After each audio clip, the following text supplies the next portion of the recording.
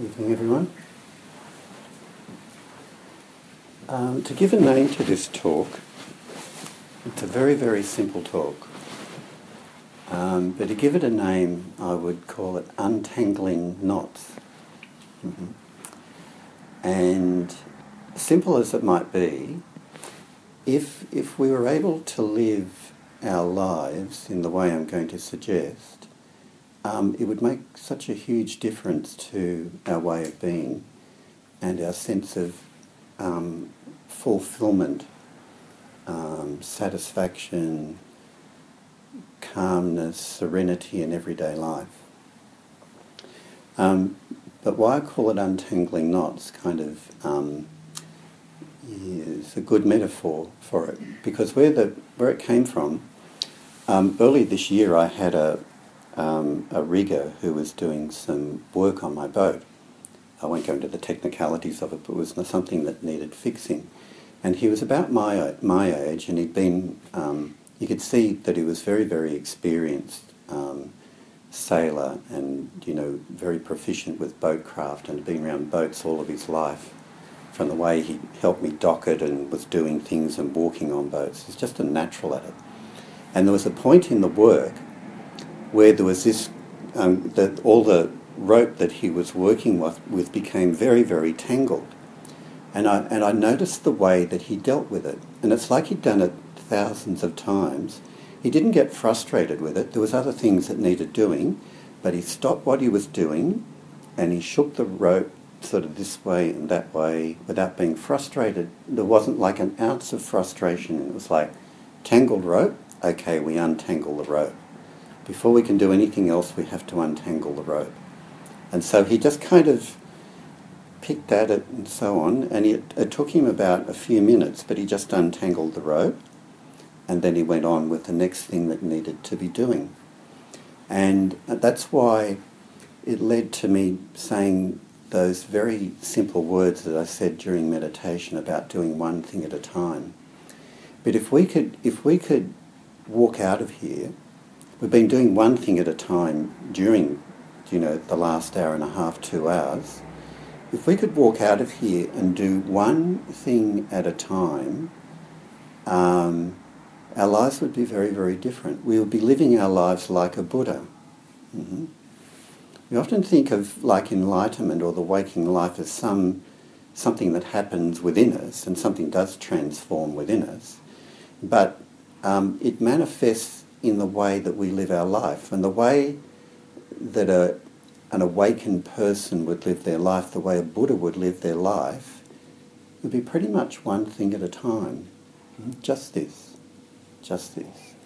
And when blocks come up, when there's a tangle of rope, when there's a frustration, instead of like feeding the frustration and being irritated that it's there, they would just stop and they would be with the frustration. It wouldn't really be a frustration, it'd just be something else that came up.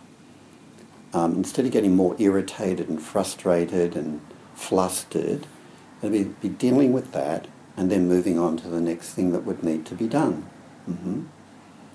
And if you translate that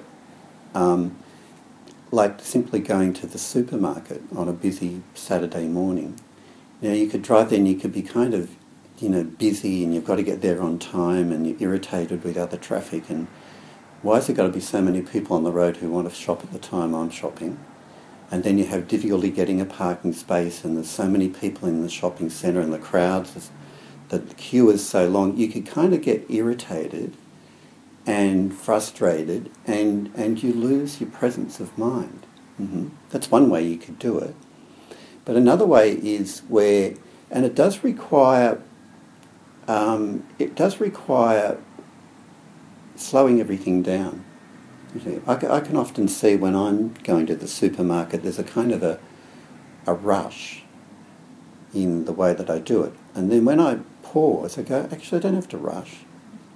And then there's that sense that you just park the car and then you walk mindfully into the shopping centre and you mindfully get the trolley, and and you're sort of aware of other people coming down the aisle and how you got to stop for them and so on. All the sort of frustration goes out of it. All the irritation goes out of it. It's just one thing at a time.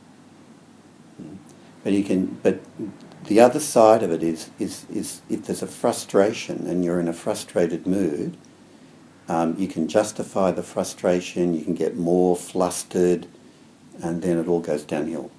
Right? It all goes south from there. Mm-hmm. And so it's so important that our practice becomes not just the formal practice of meditation on the cushion. That's really important as a baseline.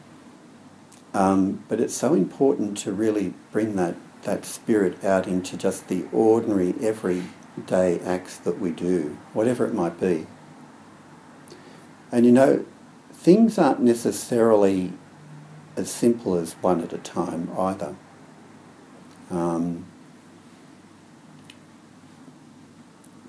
Multitasking's been over-glorified, but in some sense we do need to multitask at times. Like anything, like if you're sailing a boat, you've got to watch the angle of the sails to the wind, and you're aware of the pressure on the rudder, and you're looking at different gauges, and you're seeing the heel of the boat. There's like your attention's moving from one thing to another, right? Or if you're playing a flute, you're aware of your breath and you're aware of your fingers and the melody. There's a whole lot of things got to come together at once.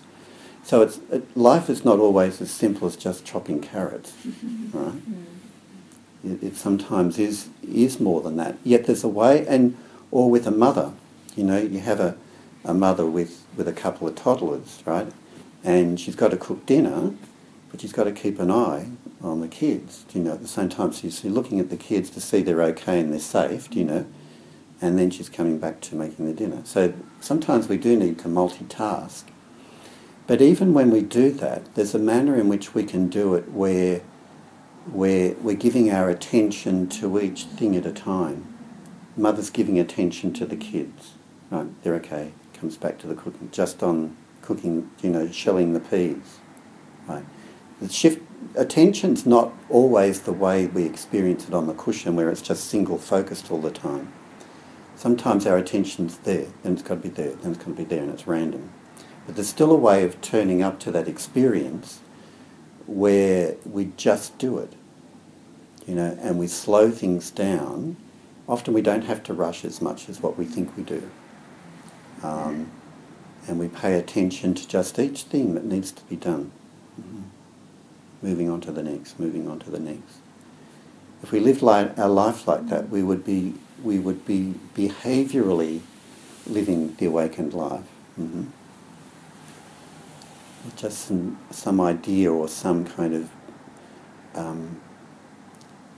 flash of insight in the mind, so to speak, we would be behaviourally manifesting it in what we do.